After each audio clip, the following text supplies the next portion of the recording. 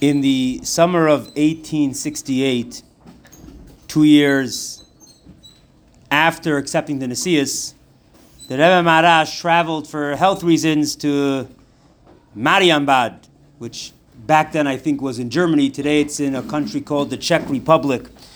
There were springs over there. And wanting to utilize every moment to its fullest, he decided that on his way home he would stop over in Bucharest, Romania, right, which was then under Russian rule, and observe secretly, meaning he wouldn't tell anyone who he is, the situation of the Jewish community that was there. Additionally, the Rebbe Maharash stopped off in the city of Odessa, Ukraine.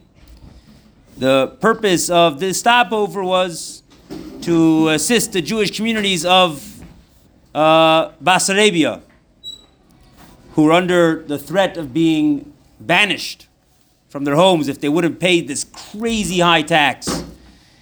Now, really this whole story started 10 years earlier, in 1859, almost 10 years earlier.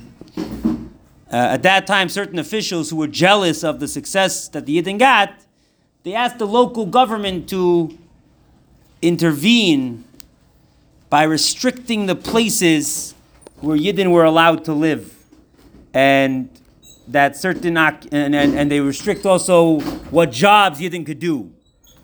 While most Yidden they rented inns or fields from the local potters, it barely covered their living expenses. There were a few who became very successful, extremely successful. Some of them had huge plantations of tobacco or vineyards.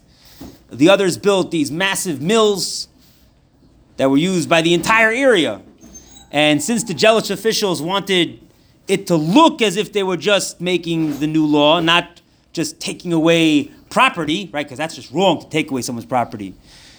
So they asked the government to make a gzeira banishing all the Yidden from that area. Now, because they can't just banish Jewish people. Banish everybody. And Taka, the government passed this gzeira, and many Yidden were kicked out. And the local officials, they, in a legal way, legal for Russia, divided their property among themselves. At that time, the Tzemach Tzedek sent the Maharash to Petersburg to intercede on behalf of these unfortunate Yidden. The Maharash's efforts proved successful, and just 4 months later, all the Jewish families who had been kicked out of there were back on their properties, and their possessions were returned. Now the local governor was a very big Russia. Well, not him, but really it was his assistant. He was not happy about this, and looking for another excuse to kick out the Yidden, he introduced new taxes on different items. And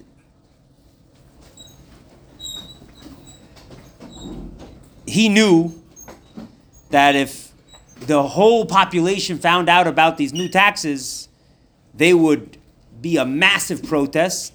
So the only ones who were notified about the taxes and that he let know that he's making these taxes were the Yidden. Now, since the taxes are increased every single year, and they kept on getting larger and larger, it basically became impossible for the average Jewish farmer to pay, and it was going to be a disaster coming. And Taka in 1867, many Jewish farmers of Bessarabia couldn't pay the taxes. And the following year, when they couldn't pay again, the authorities basically came down hard on the Yidden. And some were put in prison until the taxes were paid. Others were just kicked out. Just kicked out, as if it's like not a big deal, right? And the Jewish communities of Bessarabia, they appealed to the Rebbe Maharash in Lubavitch, which was very far away, for help.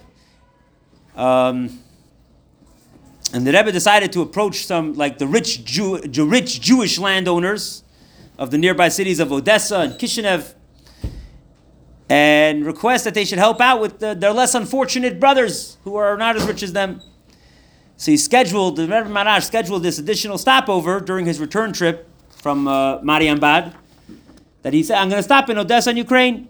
And over there he would say, I'll say a mimer, accept Hasidim and Yechidus, And in this way, he hoped to raise the huge amounts of money that the poor Yidden needed to stay. And his plan was to remain in that area for a few days, maybe a week, after which he would continue on to Lubavitch, and arriving there a week or so before Rosh Hashanah. However, these plans suddenly changed when the Rebbe was forced to delay his trip to Lubavitch, as we're soon going to see. In the middle of Elul of that year, a terrible fire broke out, destroying a large section of Lubavitch. And among the areas that were destroyed by the fire were the Rebbe's entire courtyard, including the shul, the Beis Medrash, as well as the houses that were occupied by the Rebbe's family. And the Rebbe, who was then in Odessa, got a telegram on Thursday informing him of the situation. So on Sunday, the Rebbe gave a sealed letter to his Gabbai at Pinchas Leib and instructed him to travel immediately to Lubavitch. And in the letter, the Rebbe instructed that arrangements should be made to buy the property next to the courtyard. Well, it wasn't a courtyard anymore because everything was destroyed around it, but next to that area, in order to make the original buildings much bigger. So together with the letter, the Rebbe sent a diagram that he himself had drawn, showing what he wants, which areas to use for rebuilding. And there was a builder, Naftali Chaim, should immediately start building over there. And the Rebbe also instructed that the buildings should be built extremely quickly.